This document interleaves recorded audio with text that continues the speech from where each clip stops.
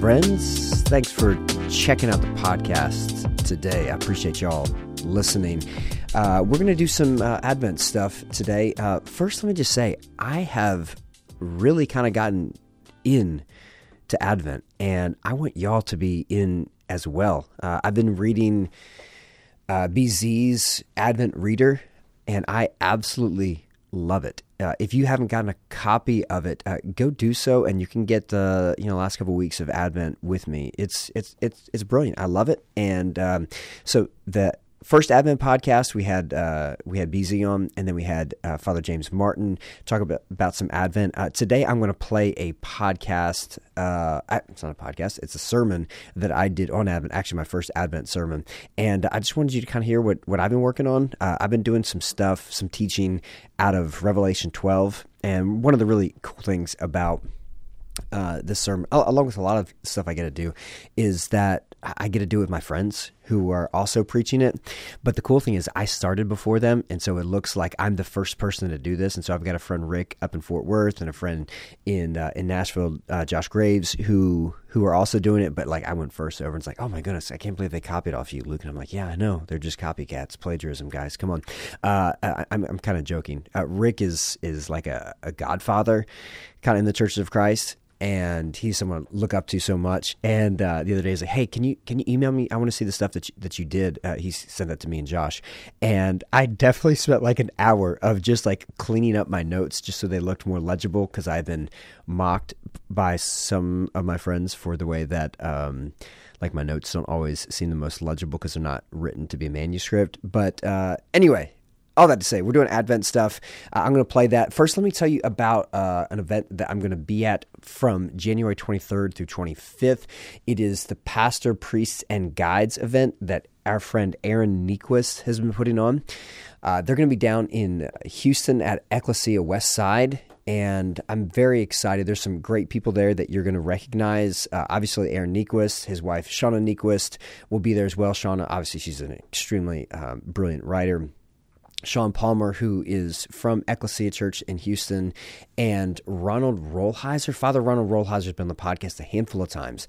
A lot of people know Richard Rohr, and I've been reading Rolheiser for a long time, and I've been wondering, how come all these Rohr fans don't know Rolheiser as well? I mean, their names sound the same. They're both priests. I mean, they're basically, whatever. They should be friends. They probably are friends. Anyway, I love Father Ronald Rolheiser. His stuff has been extremely meaningful to me. His book, Holy Longing, my goodness, it is like the first chapter in that book is one of the best chapters I've ever read. I still remember reading it 15 years ago, and he's going to be there. And even before Aaron reached out and said, hey, would you talk about this on the podcast? I was already planning on coming to this event because I wanted to hear from Father Ronald Rolheiser particularly. I've gotten to meet some of these other people as well, and like, you're going to love them. So join me January 23rd through 25th in Houston. They have other gatherings in New York and Chicago. Check them out. Now, let me remind you of a few details. It is a holy space to begin healing from the past few years. It is about solidarity with others on this journey. It is not a conference, but it is a retreat. Like, that sounds great. So anyway, check it out. The website is pastorspriestsandguides.com. Check it out, and hope to see you there. And without further ado, here is a sermon I did about the beginning of Advent. So without further ado, here's more of me talking. We are glad that each and every one of you is here today. Thank you for investing your morning with us. We're glad that each and every one of you have decided to be here today, so thank you so much for worshiping with us. I need to tell you one thing very quickly about myself and what's happening this morning. You need to be aware of up front. 2 weeks ago, something changed in my life. I started drinking coffee. Yeah, 2 weeks ago. And so this morning, what's coursing through my veins is a weird mixture of caffeine and cold medicine. So we're just going to jump right in, okay? I'm just warning you what's going to happen. It's going to be something different. I can't promise how it's going to end. I just know it's going to be a ride, all right? Isaiah 2, the words of Scripture tell us these things. In days to come, the mountain of the Lord's house shall be established as the highest of the mountains, and shall be raised above the hills, and all the nations shall stream to it. Many people shall come and say, come, let us go up to the mountain of the Lord, to the house of the God of Jacob, that he may teach us his ways and that we may walk in his paths. For out of Zion shall go forth instruction, and the word of the Lord from Jerusalem. He shall judge between the nations and shall arbitrate for many peoples. They shall beat the swords into plowshares and their spears into pruning hooks. Nation shall not lift up sword against nation, neither shall they learn war any more. In days to come, the mountain of the Lord will be the highest of all the mountains, so that everyone, not just God's people, not just the Jewish people, but all nations, to say, this is where we want to be and this is what we need. And so we will all go to the mountain of the Lord and we'll all say, you make things right. You be the judge. And what will happen is this is the one who will take the enemy's weapons, will turn swords into plowshares, will turn spears into pruning hooks, will take things that bring death and destruction, instead will turn them into a source of abundance and feasting. In those days, this will all happen, and it will be good news for everyone in those days. But those days aren't always these days, right? These days that we live in aren't those days, are they? These days feel like we're just running around in circles, that we're just trying to get enough bread to get through one more day. Maybe the truest description of my days is a phrase you might have heard before, and maybe it resonates with you like it does with me. The phrase goes like this: the days are long, but the years are short.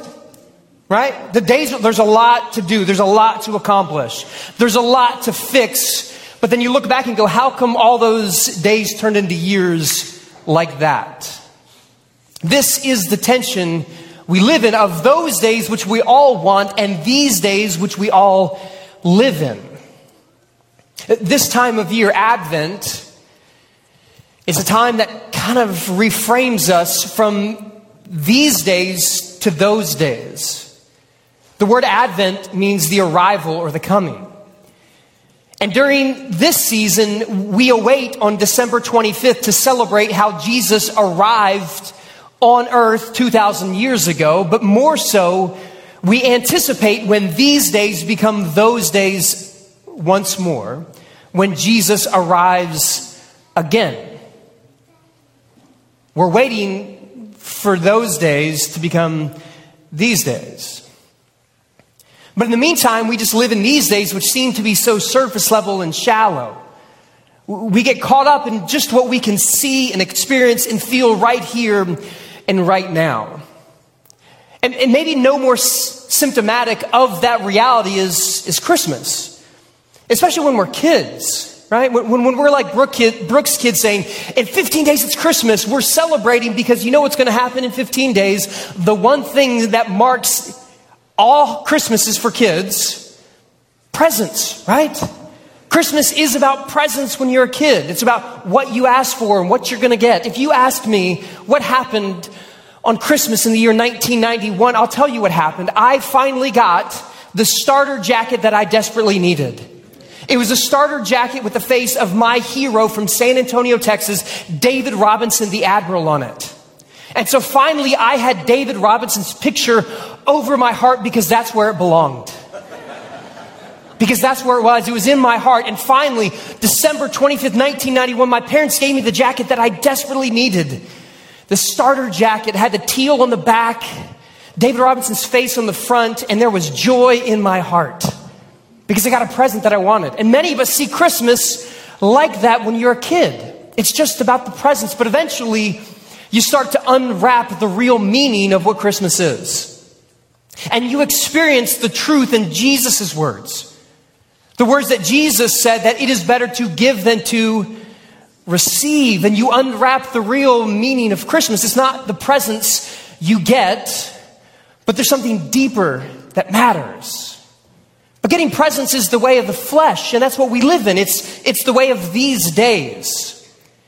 To live in the flesh, to think about this stuff. And that's how people naturally work. Many of us remember the day like it was yesterday. The day was 1943, when the American psychologist Abraham Maslow released his paper, A Theory of Human Motivation. You guys read that, right? Or maybe I'm the only one with the psychologist's father who made me read this as a child. Nevertheless, in 1943, this American psychologist named Abraham Maslow releases this paper, which becomes his hierarchy of human needs. It looks like this. He says, at the very beginning, we have this physiological need. We want bread to eat.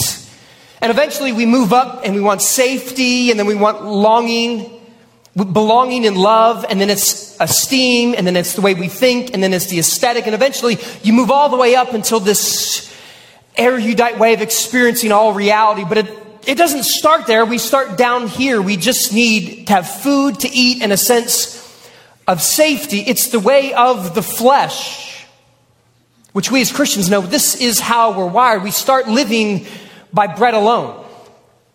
But eventually there's a switch that turns where you realize that man does not live by bread alone, but by every word that comes from the mouth of God. You move from these days to those days. And you think about those days instead of just these days. Are you following me? And this is what happens on Christmas, where the very earthly, practical reality which you and I live in is merged together with those days which are to come. And there's this mixture of the here and now, but also with the what one day will be. That's what happened 2,000 years ago. Philip Yancey writes it this way in his book, The Jesus I Never Knew, when Yancey writes, as a Christian, I believe we live in parallel worlds. One world consists of hills and lakes and barns and politicians and shepherds watching over their flocks by night. The other consists of angels and sinister forces and somewhere out there places called heaven and hell. One night in the cold, in the dark, among the wrinkled hills of Bethlehem, those two worlds came together at a dramatic point of intersection. God took on the restraints of mortality.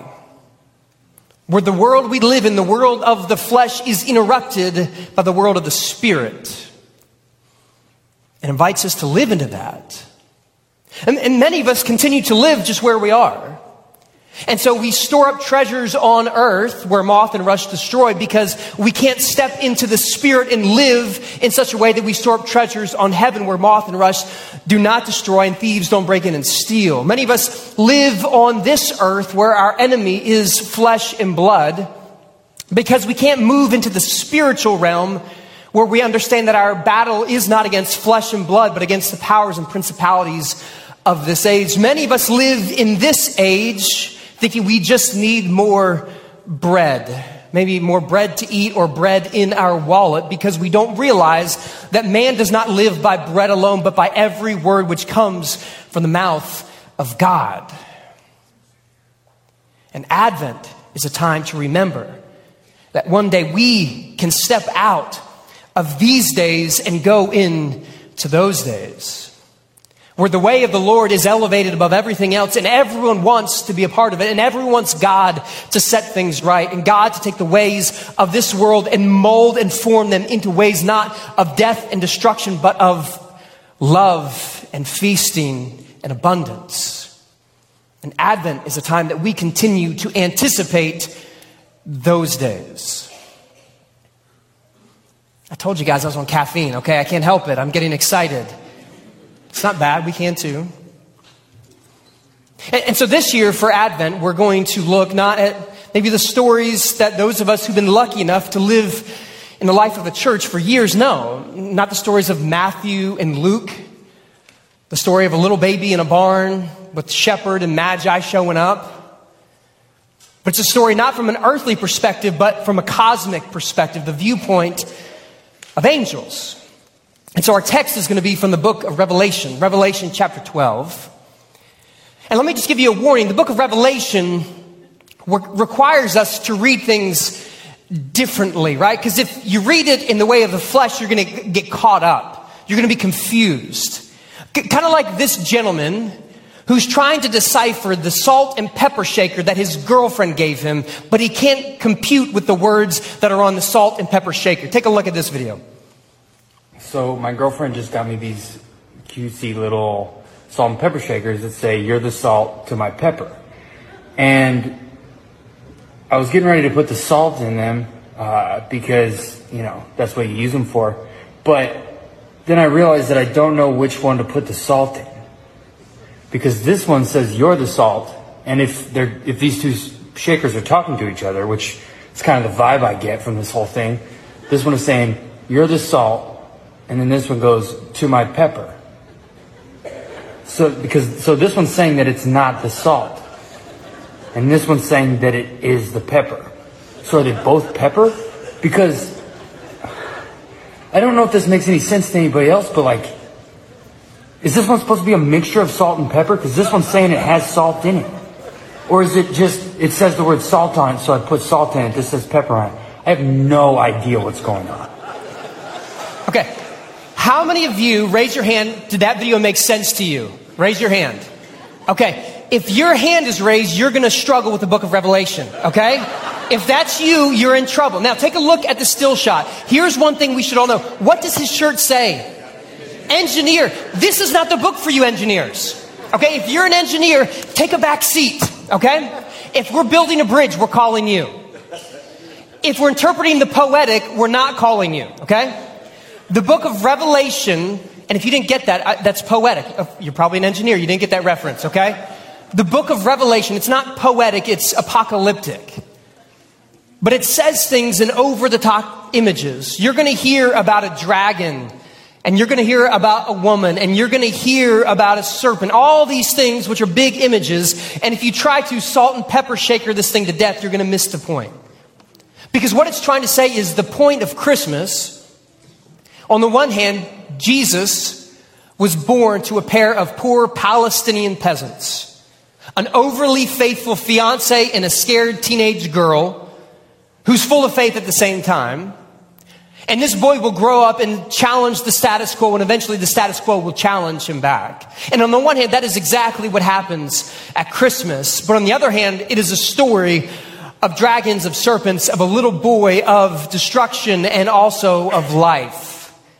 Both things are true. One is told from the world's perspective, and there is another told from a cosmic perspective from heaven. And that's what we get from the book of Revelation. If you're physically able, would you please stand for the reading of God's word from Revelation chapter 12, starting in verse 1. A great portent appeared in heaven. A woman clothed with the sun, with the moon under her feet, and on her head a crown of 12 stars. She was pregnant and was crying out in birth pains. In the agony of giving birth, then another portent appeared in heaven. A great red dragon with 7 heads and 10 horns and 7 diadems on his heads. His tail swept down a third of the stars of heaven and threw them to the earth. Then the dragon stood before the woman who was about to bear a child, so that he might devour her child as soon as it was born. And she gave birth to a son, a male child, who is to rule all the nations with a rod of iron. But her child was snatched away and taken to God and to his throne. And the woman fled into the wilderness, where she has a place prepared by God, so that there she can be nourished for 1,260 days. And war broke out in heaven. Michael and his angels fought against the dragon. The dragon and his angels fought back, but they were defeated. And there was no longer any place for them in heaven. The great dragon was thrown down, that ancient serpent who is called the devil and Satan, the deceiver of the whole world. He was thrown down to the earth, and his angels were thrown down with him. Then I heard a loud voice in heaven proclaiming, "Now have come the salvation and the power and the kingdom of our God and the authority of his Messiah. For the accuser of our comrades has been thrown down, who accuses them day and night before our God. But they have conquered him by the blood of the Lamb and by the word of their testimony, for they did not cling to life even in the face of death. Rejoice then, you heavens and those who dwell in them. But woe to the earth and the sea, for the devil has come down to you with great wrath, because he knows that his time is short. So when the dragon saw that he had been thrown down to the earth, he pursued the woman who had given birth to the male child. The word of the Lord. Please be seated. Revelation is written by a man named John. John is placed into exile in an island called Patmos.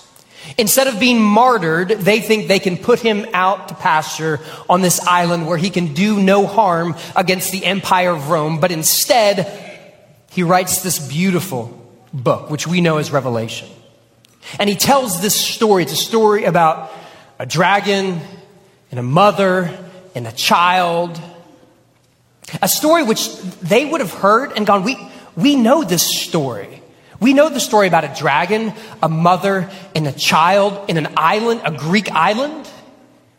The names that pop into their head are Zeus, and Leto, and Apollo, and Delphi. Right? This is a story that the original audience, they knew this story. It would be the equivalent of going to place anyone in Texas and saying 3 words. Actually, you don't even have to say all 3 of them. You can just say the first 2 and the rest of the room can fill in the last word. Because if you go to a Texan and say, remember we all know how it ends. Remember the Alamo. It's a story about a battle that we can jump back to even if you just give us a few little clues. In Rome, in a world that knew the way that Greek and the Roman gods were, they know this story. Let me go to this map right here. In this map, you see, this is the island of Patmos. This is the Greek island that John is exiled to when he's writing this letter. Just a little hop over here is another island, Delos, which the Greeks knew all about. It's the story of the sun god Apollo's birth. And it goes like this. Zeus and Leto have a child, and the child's name is Apollo.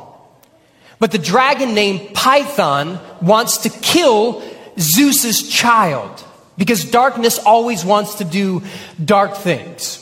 And so to flee from the dragon Python, Leto goes to the island, Delphi, flees over there, and hides away from the dragon Python. Eventually, Apollo grows up, and go to the next image right here, and Apollo gets his bow and arrow and hunts down the dragon Python, who's trying to kill his mom, Leto. And with his bow and arrow, the dragon Python is defeated and a golden age is given. And a golden age is experienced. This is the story that Nero and Augustus and all of Rome told. Because they were trying to say that Rome brings in this golden age. It's the age of Apollo that Rome is bringing in. That is the mother that gave birth to the one who defeats darkness. Augustus and Nero often fashioned themselves as Apollo. Augustus described his age as a golden age. He's saying he's the new Apollo. Nero, there's actually coins of Nero's head that has the sunlight emanating from his head because he's saying, I'm the sun god Apollos. There are actually statues of Nero in which he looks like Apollos. So John tells a story, a very fleshly story, which they all know, of darkness being overcome by goodness. Except he spins and says, this isn't that story. The one who overcomes darkness is not someone who's given birth by Mother Rome. It's not from Rome, it's from Israel. And the child that defeats darkness, it's not Apollos. It's the one that the Jewish scriptures have prophesied about. It's the fulfillment of the words from Genesis chapter 3. In Genesis 3, scripture says these words, Then the Lord God said to the woman, What is this that you have done? The woman said, The serpent tricked me and I ate it. The Lord God said to the serpent, Because you have done this, cursed are you among all animals and among all wild creatures. Upon your belly you shall go, and dust you shall eat all the days of your life. I will put enmity between you and the woman, and between your offspring and hers. He will strike your head, and you will strike his heel. The one who strikes the head of the serpent is the child, not of Rome, but of Eve. And then the prophet Isaiah writes these words. On that day, on the day to come, not these days, but on that day, the Lord with his cruel and great and strong sword will punish Leviathan, the fleeing serpent, Leviathan, the twisting serpent, and he will kill the dragon that is in the sea. What John the Revelator is saying is that you all know the story of darkness, but let me tell you how it ends. That there is a child that comes not from Rome, not from Mother Rome, or not from Mother Russia, not from Uncle Sam, but from Israel. And this child is born as a descendant of Eve, who will crush the head of the serpent, who will defeat darkness. And now in the day to come, the hero has stepped onto the stage. The hero has now been revealed, and it is Jesus the Christ. And this is the one who will overcome all darkness. And he is now on the stage. And what you all need is not the arrival of a military leader who can vanquish all your foes. What you need is not more power and control for yourself. What you need is not more of you, but what you need is this one who will defeat darkness and evil. Because you no longer need to live in these days, because those days are coming. The hero has been revealed, and one day the hero will finish this battle once and for all. And this is the story of Christmas. This is what the story of Christmas is all about. Now, when it comes to Christmas, it seems that there are some peculiar characters that always show up. A couple years ago, up in British Columbia, a department store sent out in a local newspaper an advertisement that they thought would get people to come to their department store to buy presents. Take a look at this ad in the British Canada newspaper for Dillard's. It says to come for a Christmas craft fair at 10 to 2, Captain Thunderpants, which we all love, at 10:30, and then at 11:15 you can get your pictures made with Satan. Only in Canada, right? Right? Don't let anyone in. They're very friendly. The wrong red suit, right? That's what happens. Pictures with Satan. Satan's always showing up at the wrong time. So did dragons too, right? If you go back farther than just a few years ago, back into the time of Christopher Columbus, when maps were made that depicted areas that they didn't know what actually existed there, cartographers had a creative way of depicting areas which they didn't understand. Let me show you. This is actually a globe from the 1300s. It's the Lenox globe. And you notice that these Europeans kind of have some picture of where they live, but across the Atlantic Ocean, which they've never been, they don't know what exists there. And so what they depict right here is a sea monster right here, and there's one down here, and there's a tail right here. Fast forward to here's a map from 1570. A little bit clearer. But in the middle of the map, you have the ocean, but right here you have sea monsters. It was a common occurrence in these old maps when they were trying to depict some area they didn't understand. They would just write, dragons be here. Dragons be here. When you don't know what that is, when it's beyond something you can fathom and understand, you just say, there is a dragon. And some of us this Christmas, we're going to be surprised at who shows up. Because we're going to step into some time, into some space, into some existence, which is unknown to us. And it might feel like a dragon exists there.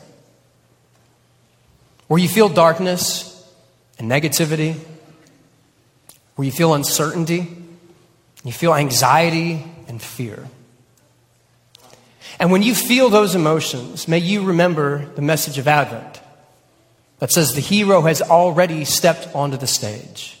And though you might be in Dragontory right here and right now, you know at the second Advent that one day in those days, when the hill of the Lord will be high above everything else, and the Lord will take the weapons of destruction from the dragon, from the serpent, from the devil, from the accuser, and turn them into a tool of abundance and feasting, that all things will be right. And so when you step into dragon territory, you do it with hope. Step into it with hope.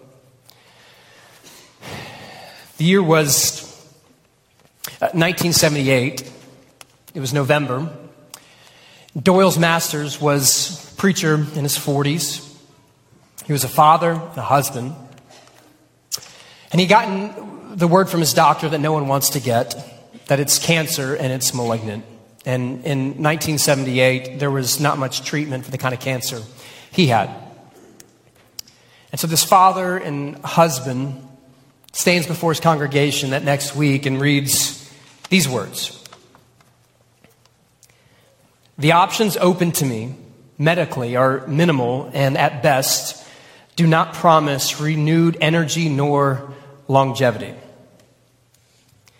The other option is to turn this over to God in faith for His healing and ultimate will.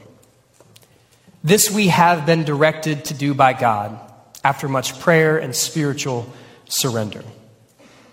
What the future holds, we do not know, but we know God holds it. My Thanksgiving list is made this year not from what I have, but from who has me. A God who is able to do exceedingly abundantly above all I ask or think. My Thanksgiving list this year is not that I will stay away from dragon territory. My Thanksgiving list is not that I will stay away from darkness and the enemy. My Thanksgiving list is not that I will never have to step into the unknown, which I don't want to be in. My Thanksgiving list is, I know the one who has me. And I know the end of the story. And I know that maybe in these days there is nothing good, but I know one day in those days, the judge will set all things right. And so what I hold to is not my life. What I hold to is not my comfort. What I hold to is not what makes me feel happy. What I hold to is the one who will make me whole one day. Because even though I may walk through the valley of the shadow of death, and there are dragons and serpents and the Satan and the accuser all around me, what I hold to is the one who holds on to me. And maybe you're there. And maybe what you've stepped into feels like dragon territory for you. And it's easy to look to your right or to your left and to be afraid because what is around you is exceedingly terrifying. But the message of Advent is not that you're never going to be in dragon territory. The message of Advent is that one day the one who will defeat all dragons and defeat all darkness and defeat all evil is already holding on to you. And so hold on to hope. That's the point of Revelation 12. This is how the chapter ends in verse 17. Then the dragon was angry with the woman and went off to make war on the rest of her children. And this is who those children are. Those who keep the commandments of God and hold the testimony of Jesus. Darkness, the accuser, the enemy, is trying to attack those who hold on to Jesus, who hold on to the hope of how the story ends, who hold on to the hope that at the second arrival, that the second advent, that it will all be made right. These are the words that those of faith hold on to. This is Revelation 21. This is how it all ends. When the heavens and the earth are brought together, and it is finally on earth as it is in heaven, it will look like this. Then I saw a new heaven and a new earth. For the first heaven and the first earth had passed away, and the sea was no more, where dragons live. And I saw the holy city, the new Jerusalem, coming down out of heaven from God, prepared as a bride adorned for her husband. And I heard a loud voice from the throne saying, "See, the home of God is among mortals. He will dwell with them as their God, and they will be His peoples, and God Himself will be with them. He will wipe every tear from their eyes. Death will be no more. Mourning and crying and pain will be no more. For the first things have passed away." And the one who was seated on the throne said, "See, I am making all things new." Also, he said, "Write this, for these words are trustworthy and true." All things are being made new. And so may you have the faith of a child, that trust that you don't have to make all things new, that you do not have to win the battle, that you do not have to overcome. All you have to do is hold on to the one who does. And in light of the second coming, may you hold on to the faith in the in-between, even if where you stand today is dragon territory. So my message for you is this. If you have hope, hold on to it. If you have hope, hold on to it, no matter where you're standing. No matter what's in front of you, no matter the diagnosis that you've been given, hold on to hope. And if you don't have it, I pray that you'd find the one who can give it to you. Because dragon territory is no place to be by yourself. And you don't have to be by yourself. Because there is the one who overcomes, who's waiting for you. Let's pray.